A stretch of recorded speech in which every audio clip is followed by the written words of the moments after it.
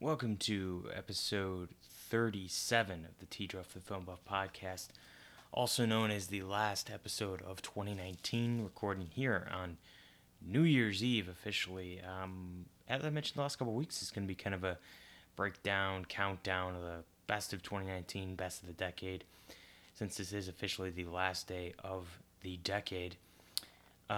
Let's go ahead and jump right in. I got a couple other lists, not necessarily in order: best performances, best moments, scenes, scores, trailers, that sort of thing. But let's go ahead and jump right into the best of the year, since some of these may end up being on best of the decade, but we shall see. I ranked them to 30. We can go pretty quickly through the last five here, since it's more important to talk about the top 25. 30 is Zombieland 2. 29 is Gloria Bell, one of the big surprises of the early part of 2019. 28 is Us, which was in the top 5 for a majority of the first half of the year.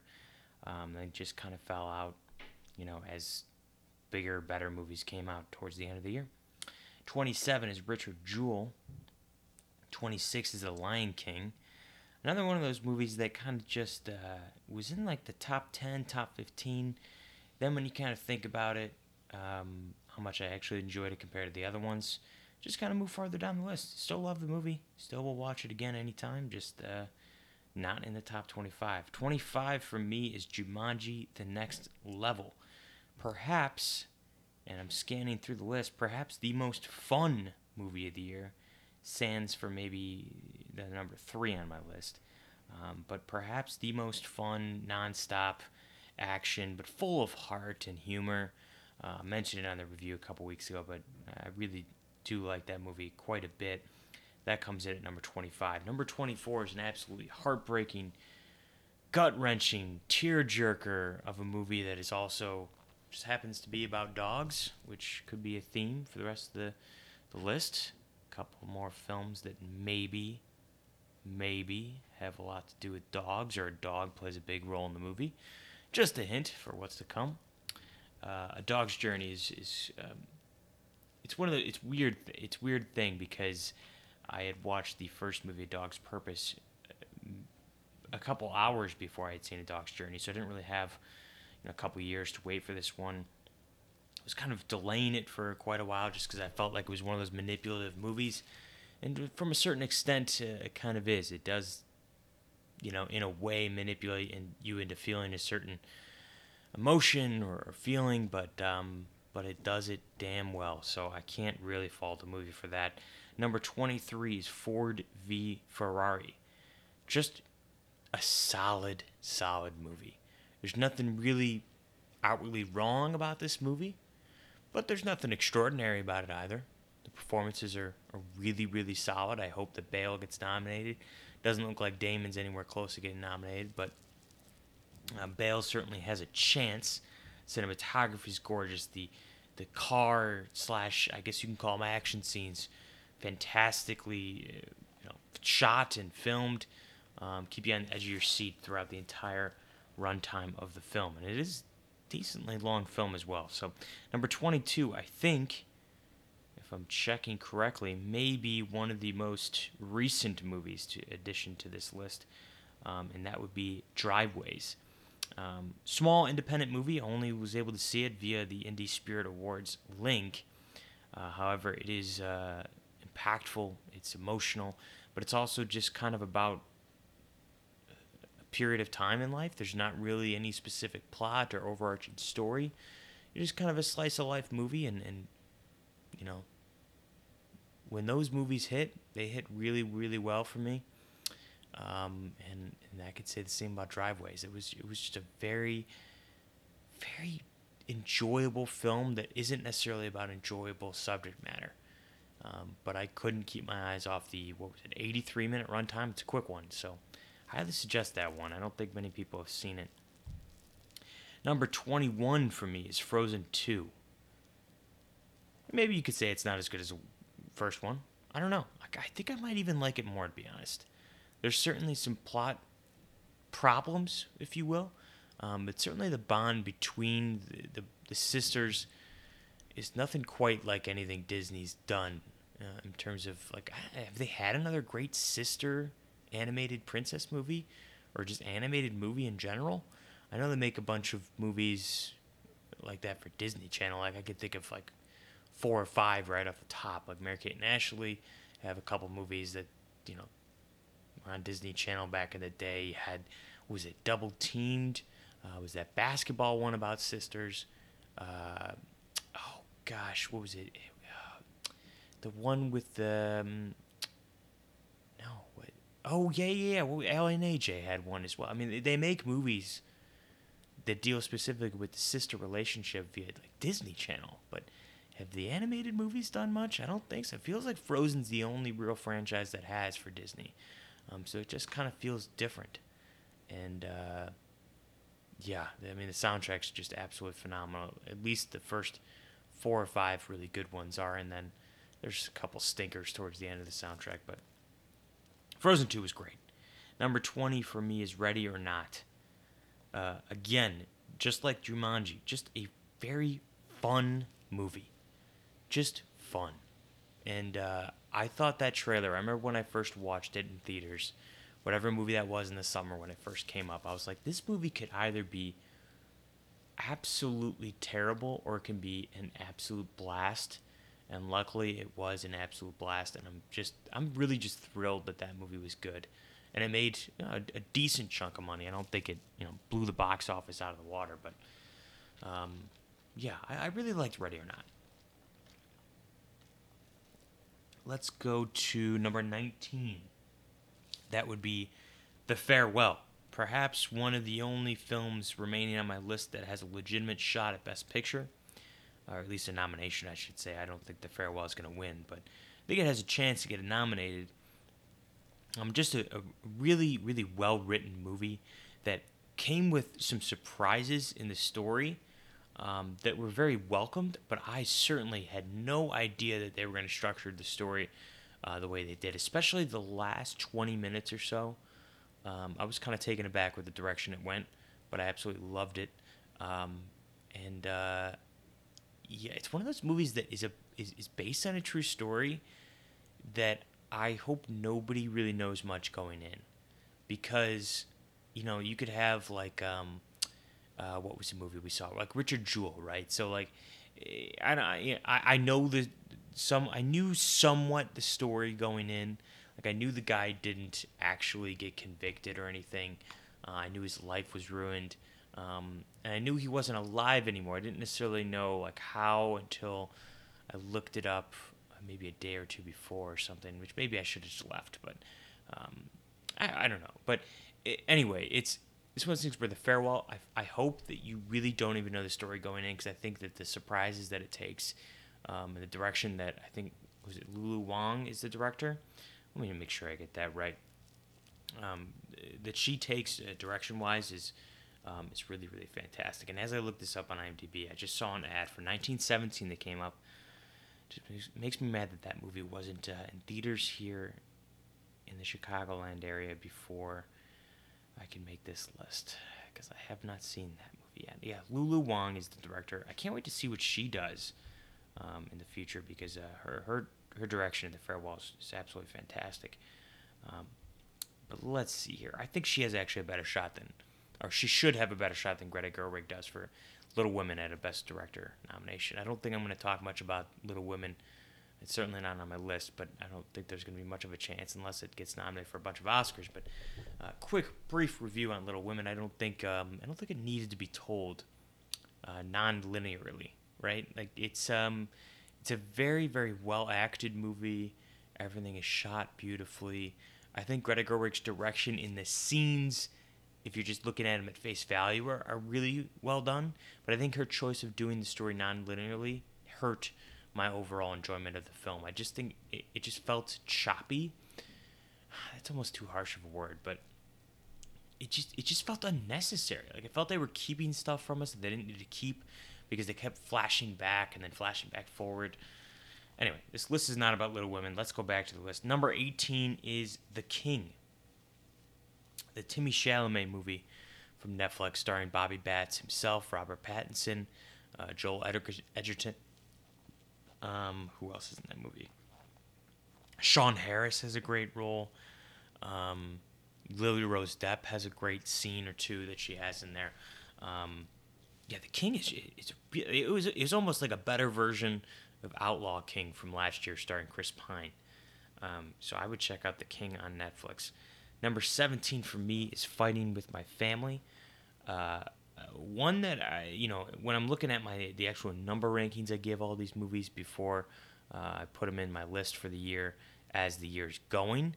Fighting with My Family is way lower than most of these movies. But I'm looking at, I've already seen the movie 2 or 3 times now. I can't wait to see it again. I can't wait to listen to the director's commentary for that with Stephen Merchant. They do own the movie. But it's just a really, really well told story on something that I couldn't give two shits about. You know? I don't care about wrestling. I didn't know anything about Paige going into the film. I didn't need a movie starring The Rock where he's playing himself. I like The Rock movies when he's not feeding too much into the wrestling persona. But Fighting with My Family just felt different to me. It legitimately felt like a movie about wrestling that you could watch with your entire family. And it's very rewatchable. It felt like the coming out party for Florence Pugh, who was fantastic in Little Women, who was amazing in Midsommar, which I'm just not a fan of the movie, but I thought she was incredible. She was really good in Outlaw King. She looks like she's going to be great in Black Widow. So Fighting with My Family has my vote for a lot of praise this year. Number 16 for me is Parasite. That's going to be probably almost too low on a lot of people's lists. They have it, in the top 5. It's probably going to get nominated for Best Picture. It will win Best Foreign Film or Best International Features. I think they renamed it. But for me, Parasite is, and now since I own it because I got the screener for it, it is a really unique, just fascinating story, and something I never thought I'd actually see. At every turn, I was like, I don't think that's gonna happen, is it? And something completely different happens. And then the final 15 minutes is absolute chaos, and I still don't really know how I feel about that. Which is why it's probably a little lower. Maybe it's in the top 10 with another watch or two, but for now it sits at number 16.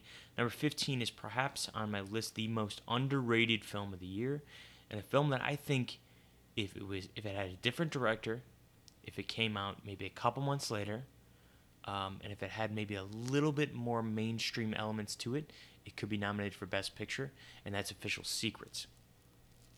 I think it's best journalism / investigative film of the year. Keira Knightley just turns in another really great, I guess you could say, period piece performance from her. I think that's her favorite thing to do, to be honest, is act in period pieces. Just about the only thing she does. But yeah, Official Secrets. I can't wait to own that film and watch it again. It's riveting. It is riveting. I mean, that's probably the best way I would describe it. It's absolute riveting. Let's go to number 13, The Peanut Butter Falcon. This will just put a smile on your face. Kind of similar to Fighting with My Family, actually. It's about wrestling in a way. I don't care about wrestling. But this kid's story, it's not based on a true story in a sense. It's sort of, in a way, based on the inspiration that Zach Gottsagen, I think his name is, gave to the writers. They kind of, I remember watching an interview, and I think they said that they were the camp counselors or something, and he came up to them and he told them this idea he had for a film, and they were already kind of involved in business, and they said they were going to make it. They were going to find a way to make it, and luckily they were able to make him the star of the film. Brought Shia on board, gave a great performance from him. Should be nominated. He won't be nominated for either Honey Boy or this, sadly. Got a fantastic performance out of Dakota Johnson, which, to my understanding, is a little bit unique in a way. But yeah, check out The Peanut Butter Falcon. That's a great movie. Let's go to number 12, and that is Loose. Kind of solidified its position the other night as I rewatched the film. Kelvin Harrison Jr. is going to be a star, much in the same way that Florence Pugh is, and this was her coming out party. Kelvin Harrison Jr.'s coming out party was Loose, and of course Waves, which would come on a couple months later, which will not be on my list, but both equally just unsettling performances in a way. You still, even after watching it twice, I still don't really know where I fall in my opinions on some of the characters in this film, some of the decisions that they make. But that is exactly the point of the movie, to spark conversation, and it absolutely has. It has stuck, in my brain, and in the top of mind essentially since I saw it in August, I believe it was, and it's stayed in the top 15, even after quite a few movies that were released after it, jumped it. So let's go to number 11. That's Toy Story 4, a film that was in the top 5 for a majority of the year, and as I reworked the list, I was like, I just like the other movies more, but that's not necessarily to, denigrate anything about Toy Story 4. I think it's a really great Woody movie. I would agree. Maybe it's not the best Toy Story movie, not the best sequel to Toy Story 3, since I think they just wanted to do a final send-off to Woody, which I still think if they were to ever do a Toy Story 5, they're not doing it without any of these characters. So either you don't do a Toy Story 5 and you just do another Woody movie, or you just keep doing short films that kind of take place in between these movies or something. I just don't understand how you could ever do another Toy Story movie without Woody, Buzz, Jessie, No, it just wouldn't work. So you'd have to have all of them in there. But yeah, the so long partner line in this is, it's getting me emotional just thinking about it. To me, the final goodbyes he gives to everybody, while quick, very emotional. Not on par with Toy Story 3, but it's close. Number 10 for me is Togo, another recent addition to the list. Another film about dogs, about one specific dog who many deem is perhaps the greatest animal to ever live, or the bravest animal to ever live, and that's the one that was overshadowed by Balto. A dog sled race dog, who helped save a few towns from sickness back in 1925. Willem Dafoe is fantastic. The dog who plays Togo, not many words can be said. It's just an emotional one. It's an emotional one to say the least, and very glad that movie killed it. And to me, that's Disney Plus's first great original film. Still have not checked Noelle out. Still have not checked Lady and the Tramp out.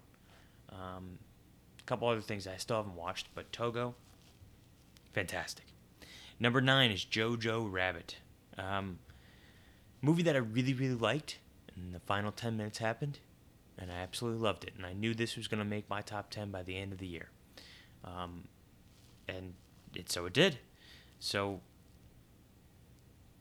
the young kids give great performances. Thomasin McKenzie's is extraordinary, just like she is in Leave No Trace last year. I think she's got a bright future. I think the use of the soundtrack, Taika Waititi's humor, just the twist on the overall story of Hitler and that time period is great. It's like it's almost like a Disney-fied version of Tarantino in a way. Disney might be pretty strong, but it is a light Tarantino, kind of twist on history. And I really, really enjoyed that. Number 8 is Wild Rose, perhaps the most underseen film on this list, along with Official Secrets. It's a special film. I love movies that are about the pursuit of dreams and music, as you're going to see a lot of that on my top 25 of the decade list.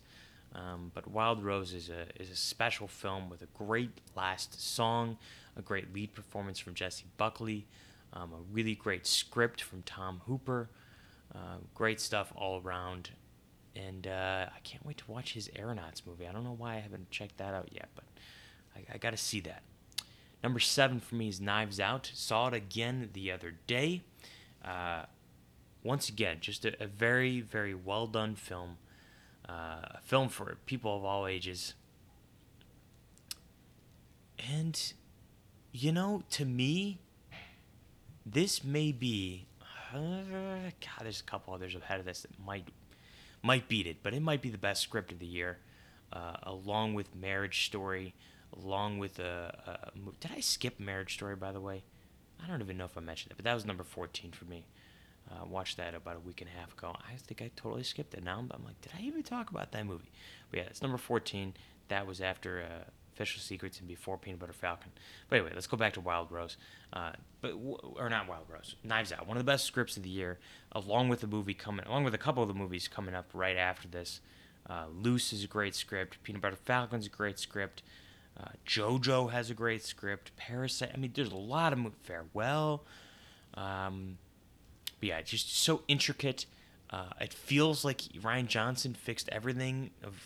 He probably sat in a room. He's like, okay, there could be this plot hole here.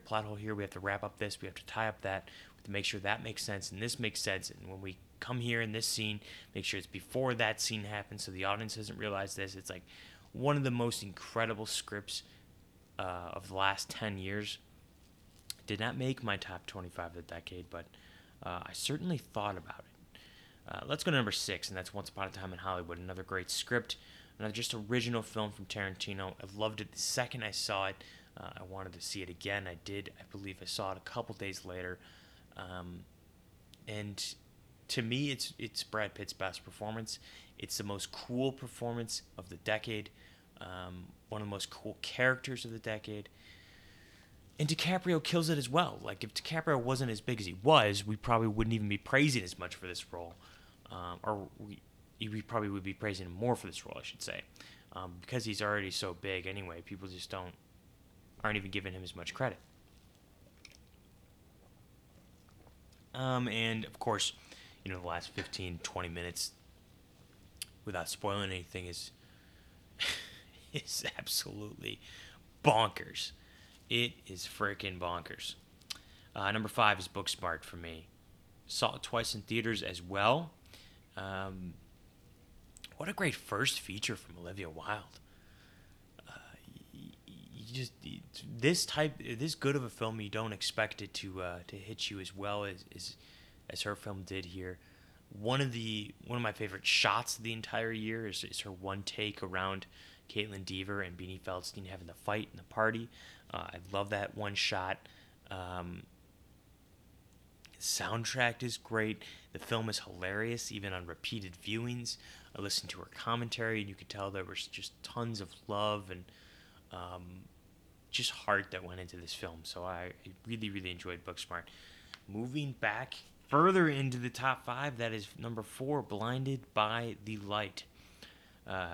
Perhaps contains maybe one of, if not the favorite scene of the year when they play Born Run, and you absolutely get to go around the entire basically city and they're singing Born Run. I think that's special filmmaking. Again, it's about pursuing dreams. It has to do with music. To me that's I don't even know what to say. Blinded by the Light, you need to see it. Not enough people did not make a lot of money.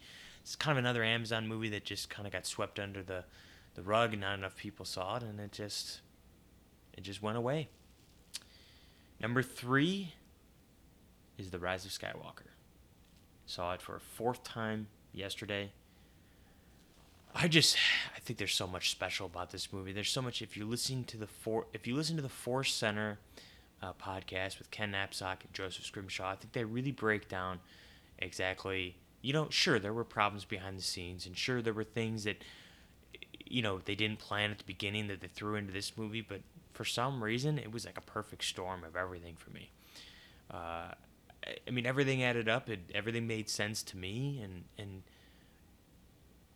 I don't want to keep using this phrase, but this film is special, man.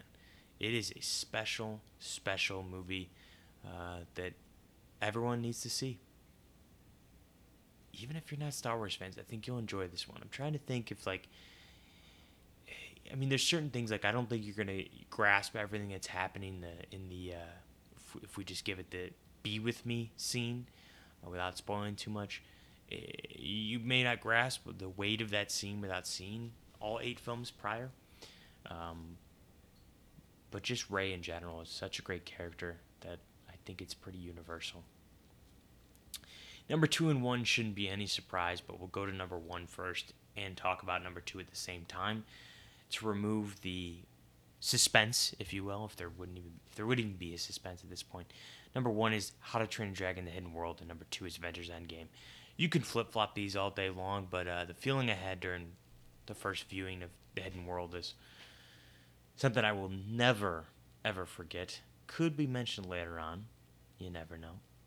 And Avengers: Endgame, I mean, there's certain scenes in that film that are some of the best cinema's ever brought to the screen, whatever Martin Scorsese has to say about it.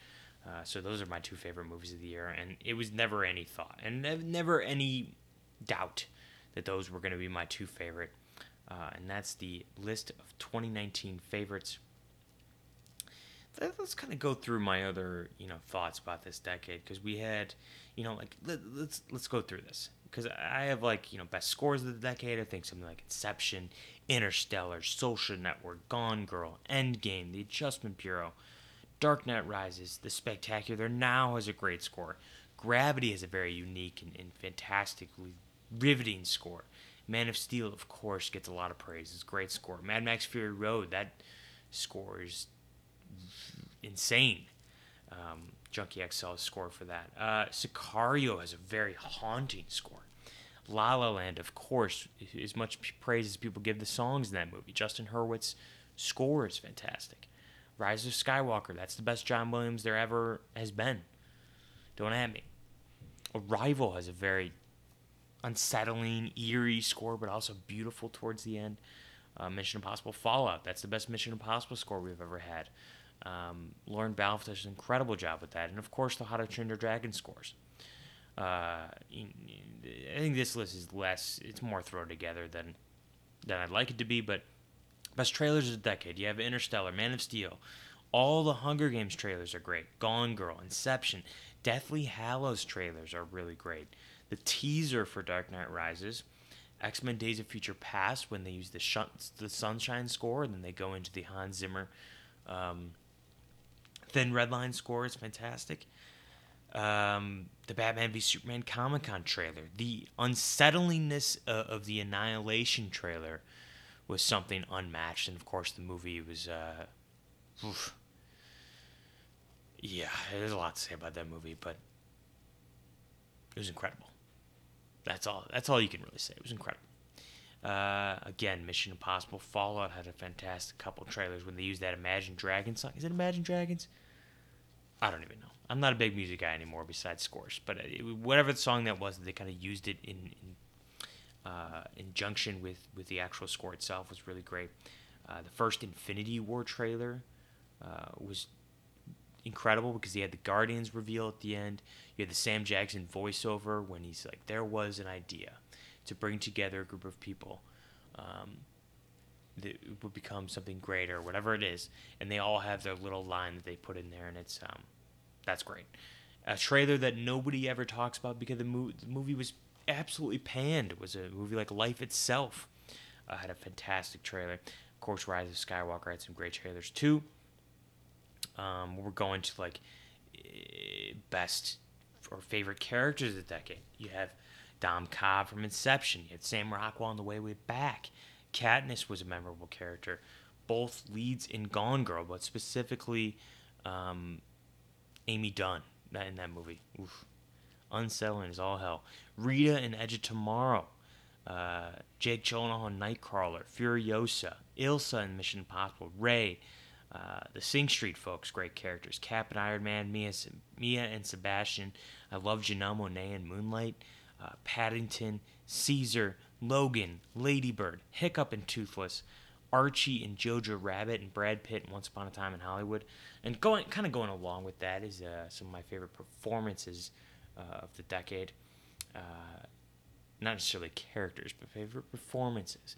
You have Christian Bale in The Fighter, Natalie Portman in Black Swan and Jackie, the two leads in The Social Network.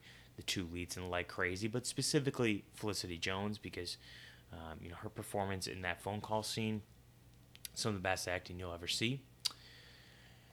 Oh boy, where did we begin? Leo and Django. Oh God, what is his name? I can't even think of this name. The Hunt. Oh God, Mads Mikkelsen in The Hunt. That's a performance to watch. Jessica Chastain in Zero Dark 30, as well as Molly's Game, actually. Sam Rockwell in Way, Way Back, of course. Sandra Bullock in Gravity. Another DiCaprio in Wolf of Wall Street and Revenant. Tom Hanks in Captain Phillips. His last scene in that movie is extraordinary. Of course, Jake in Nightcrawler's really great. J.K. Simmons in Whiplash. Charlize Theron in Mad Max. Saoirse Ronan in just about everything, but specifically Brooklyn. I think that is probably her best performances, as well as in Lady Bird too. But Brie Larson in Room. Amy Adams in Arrival. Emma Stone in La La Land. Casey and Michelle in Manchester by the Sea. Viola Davis and Denzel Washington in Fences. Mahershala Ali in Moonlight. Margot Robbie and I, Tonya. I think she was robbed that year of an Oscar. Of course, Lady Gaga and Bradley Cooper in A Star is Born. Emily Blunt in A Quiet Place. Downey Jr. in Endgame. Pitt in Once Upon a Time in Hollywood. And of course, this year, the guy who's probably going to win the Oscar for Best Actor, Joaquin Phoenix as the Joker. Let's see here. What do we want to go to next? I think like best scenes of the decade / theater moments I will never forget, like anything in Dark Knight Rises, Gravity, Man of Steel, the end of Catching Fire when she's looking into the camera, the throne room in The Last Jedi, everything in La La Land, the airport sequence in Civil War, the montage, tribute to Paul Walker in Furious 7 with the See You Again song playing in the background, the throat slit in Gone Girl, the bookshelf scene / the mountain scene in Interstellar, which turns into waves, of course. Baymax getting stuck in that building in Big Hero 6. I will never forget that reaction me and my sister had in the theater. The projector scene in It. Of course, No Man's Land in Wonder Woman. The snap in Infinity War / both the entrances. The bathroom fight in Fallout. The end of Annihilation. The bathtub scene in A Quiet Place. Dancing Queen sequence in Mamma Mia. Hiccup getting saved by Light Fury is a homage to the him getting saved in How to Train Your Dragon. Of course, like I mentioned already, Be With Me scene in Rise of Skywalker. The Born to Run scene in Blinded by the Light. When his smile forms in the Joker at the end. I don't want to say it, but the head scene in Hereditary, everybody knows what I'm talking about there. Of course, the ending fight on Once Upon a Time in Hollywood. And last but not least, the Avengers Assemble scene in Avengers Endgame. I think I wrote down a couple other scenes, but, like the hospital scene in Gifted. The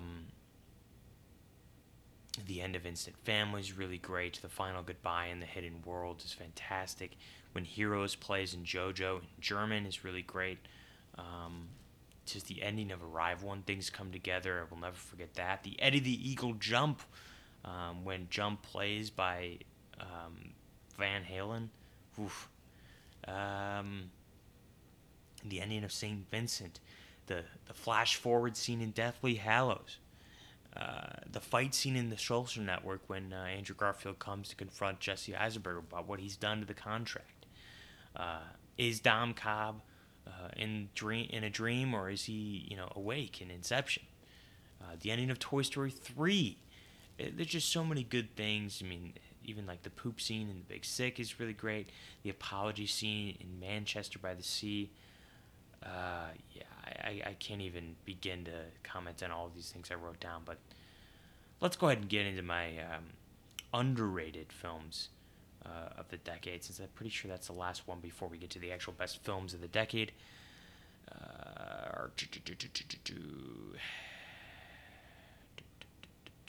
Okay. Most underrated films of the decade. Incendies, or Incendi, I believe is pronounced by Denis Villeneuve. Foreign film, but check it out. Warrior. Nobody talks about that sports movie, but it is absolutely fantastic.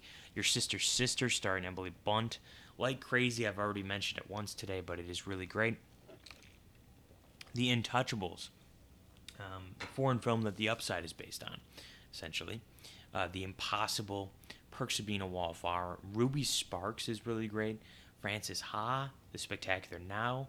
What If, Short Term 12, Ain't Them Bodies Saints, The Disappearance of Eleanor Rigby, Him and Her, Locke, Predestination, St. Vincent, Man Up, Victoria, Eddie the Eagle, Your Name, Colossal, Nocturnal Animals, Storks, Revenge, Only the Brave, Stronger, Anna and the Apocalypse, Beast, Gifted, Wild Rose, The Hate You Give, Official Secrets, and Fighting with My Family are all films that need to be talked about more than they actually are now. So let's go ahead and finally get into my favorite films from the decade. We're going to start at the bottom.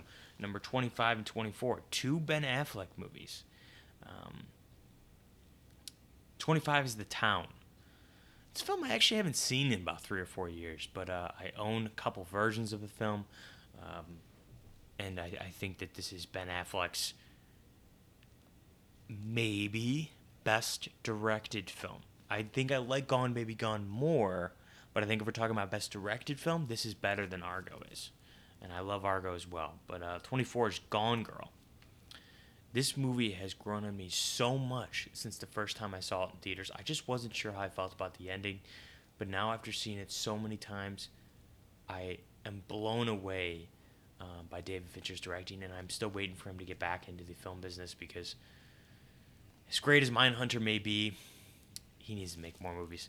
Number 23, Mad Max Fury Road is actually the last addition to this list. I could not figure out what that last 25th movie was. I knew I wanted it to be The Town and Gone Girl, 25 and 24, but what was 23 going to be? I was deciding between a couple of movies, and I settled on Mad Max Fury Road. That is perhaps the best action movie of the decade, aside from a movie that will be in my top 5. And it spawned one of the great female characters of the last 20 years or so with Furiosa and Charlize Theron. Number 22 is Avengers Infinity War. So perhaps you can't really add this movie without, adding the other half of the list, but we'll get to that movie eventually, or will we? But that movie is a blast. It's a ride. It involves every Marvel character in the history of Marvel characters. And number 21 then is The Big Sick. I think it might be. Now let me look. 1, 2. It's one of like 2 or 3 rom-coms on this list. And it actually ends up turning into more of a rom-dram. I love that it's based on a true story. I love that it takes place in Chicago. I think both lead performances are really, really great. And not something you see in a romantic movie, perhaps since like When Harry Met Sally or 500 Days of Summer, just how good these two are together. But that's The Big Sick. We're going to move over to 20, and that's Man Up. I think those two can kind of be, rearranged any which way. I really do love both those movies, but we're going with Man Up there. One of the biggest surprises. Just did not even know I would enjoy that movie. Loved it, bought it instantly after. Number 19 is Lady Bird. So another movie I was excited about because of Saoirse Ronan, and I liked Greta Gerwig, but I didn't know if that movie's for me. But I connected with it in ways I didn't think I would. I think the final scene in which she calls her mom, just one of the most powerful scenes in film over the last 10 years, to me at least, especially seeing her mom drive around the city and the voiceover that plays. It's powerful stuff. Number 18 might be controversial because I don't think a lot of people like this one as much as they do the other films in the franchise. And that's Harry Potter and the Deathly Hallows Part 2. To me, like I've always said, endings go a long way for me. If you nail the ending and it moves me, then that gets my vote as the best of the series, which is probably why I'm thinking that Rise of Skywalker is going to eventually leap over Force Awakens. It's why Avengers Endgame eventually leaped over everything else in the MCU for me, which may be spoiling my list to come. But I don't know. There's something about that flash forward scene that just kind of brings everything together. There's so many other scenes in this movie that wrap things up in such a perfect way. Perhaps, other than Malfoy, could have used one last scene with Malfoy. But let's go on to number 17, and that's Captain America Civil War. For a while, I thought this might be my favorite Marvel movie. Then I went back to another one. Then I went back to a new one. Then I went back to a new one again. But Civil War is still an incredible feat for the MCU, even though now looking back, you're like, oh, that must have been an easy compared to Infinity War or Endgame or even something like Black Panther, which uses a lot of CGI. Like, in terms of spectacle, Civil War, now looking back, doesn't look as big. But that airport scene in Civil War is still top 3 or 4 scenes in the MCU in the history of that franchise. So, number 16 is Man of Steel.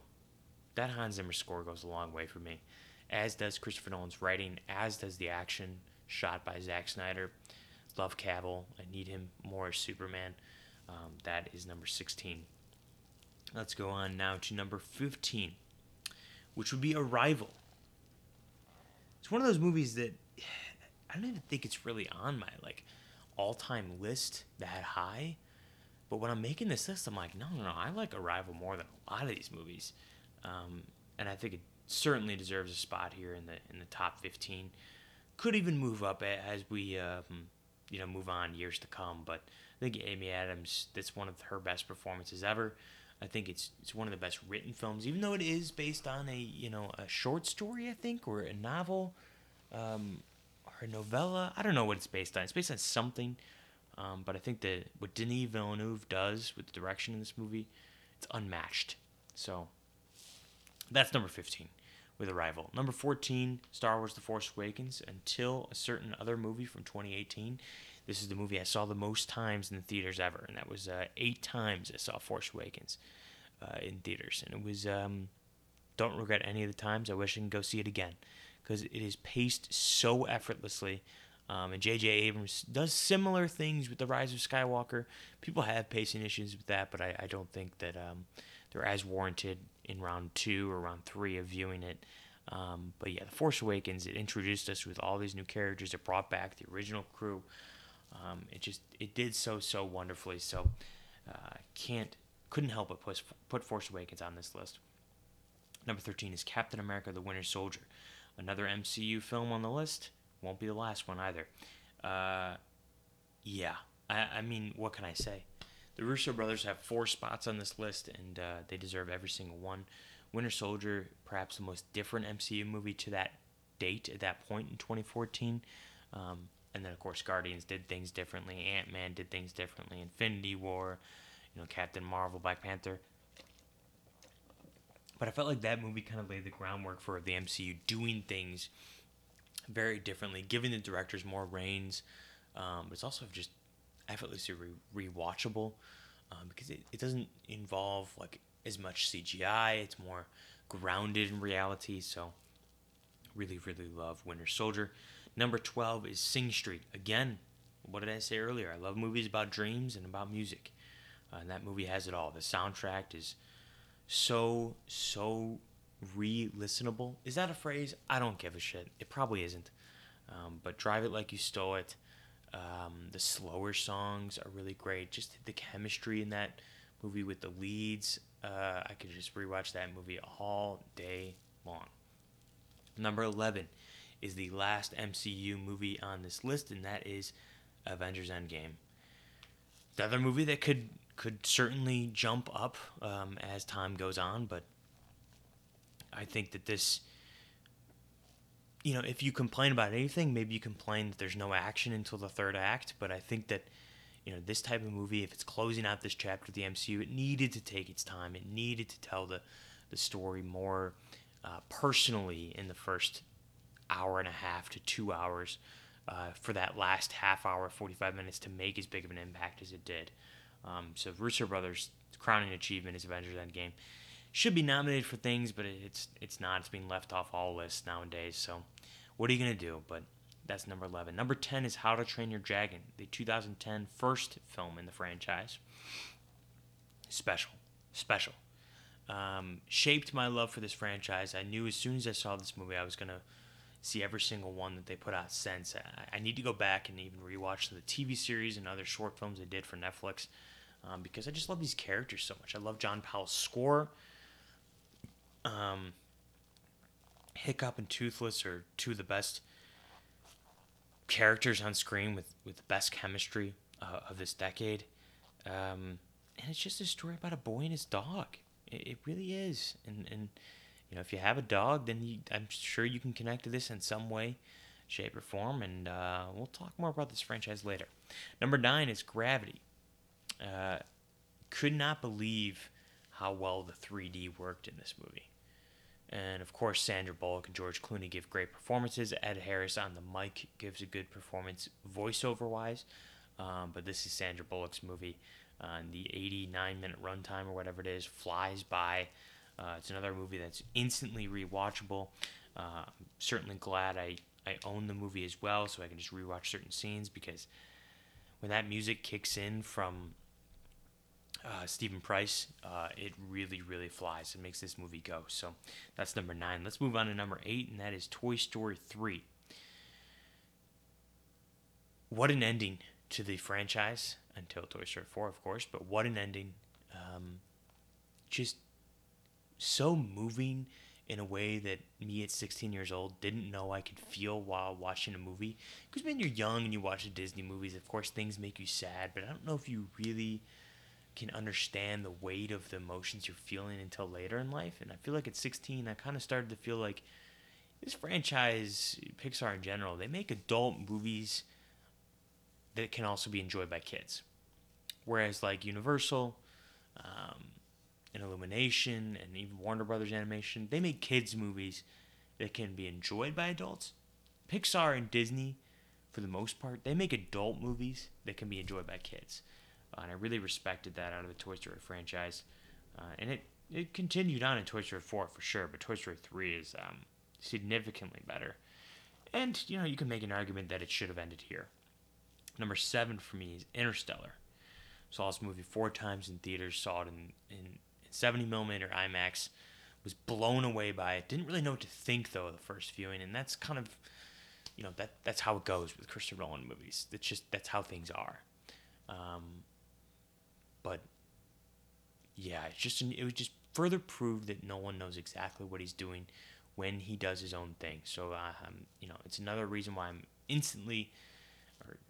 always going to be excited for every movie he does, and very looking forward to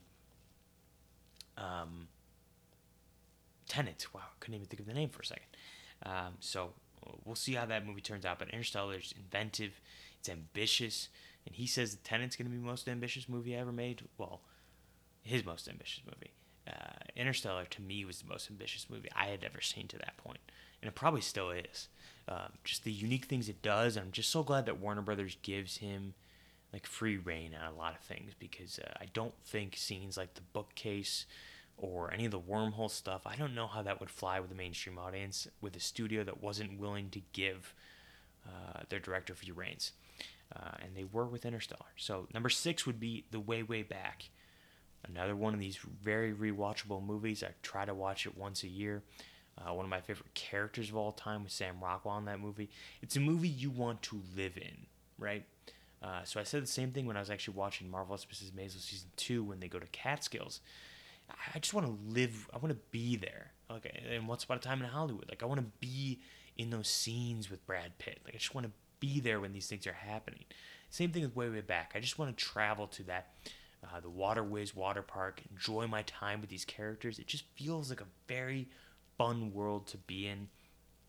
And again, very rewatchable. Number 5, How to Train Your Dragon: The Hidden World. My favorite movie of 2019, as we've already talked about, and my 5th favorite movie of the decade. Moving, emotional, intricate. At times it can be riveting, but most of all, it's got so much heart to it, and that music by John Powell is something truly special. So 2 How to Train Your Dragon movies make it into the top 10.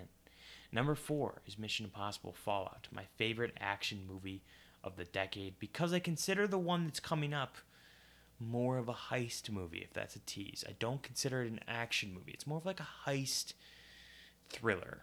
This is a straight up action movie. It never stops. Each action piece builds on the last one and makes it more insane.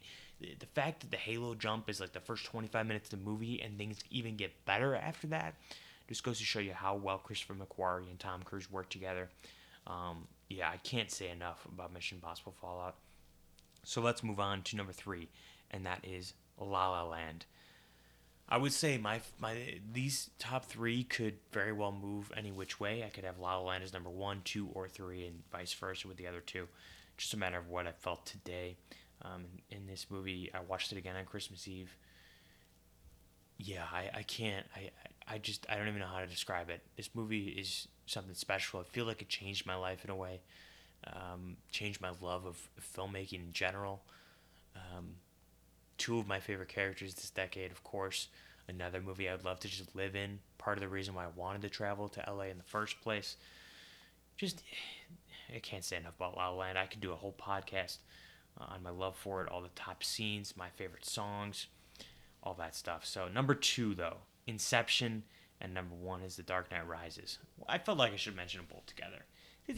At this point, you kind of know which ones are going to fall where. And Inception is truly, and like I said, it's more of a heist film than an action film, right?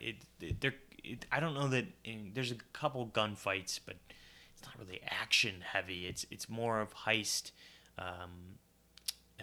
intensity. There's thrilling vibes to it, but I think it's more a tribute to Christopher Nolan's direction than it is perhaps like the actual like what's going on in the scenes. It's just the way he tells the story and the way Hans Zimmer scores the film creates for scenes that feel like more action than they actually are. But again, Time is my favorite song of all time by Hans Zimmer. Plays at the end of this movie. I think Inception, now that I'm thinking about it, maybe I should have ranked it as number 1. I don't even know. But The Dark Knight Rises, though, to me, that movie changed me. I saw that 7 times in theaters. Again, I wish I can go back and watch it another time in theaters. The last 15 minutes break me every single time, even though what happens ultimately isn't as catastrophic as you think at first. The score is fantastic. I love the way they don't use Batman the entire movie. It's a Bruce Wayne movie with Batman in it at times. Yeah, I mean this Dark Knight Rises. I don't know that it will ever be topped as my favorite film of all time. Just the way that movie made me feel in theaters that first time. It just instantly went to the top. So that's it. A lot of movies to talk about there. About 52 minutes and counting here. 53 almost at this point. But that's it for the show. That's it for episode 37, I believe it is. That's it for 2019. Next week, it's going to be most anticipated of 2020. A lot of things to talk about next year. Maybe the podcast will change. Maybe there'll be more editions, more reviews, more news. I don't know. All of the above. But for the rest of 2019, that'll be it. For the rest of the next 8 hours or so, that'll be it. But I cannot wait for 2020. So, until next time, have a movie-filled 2019.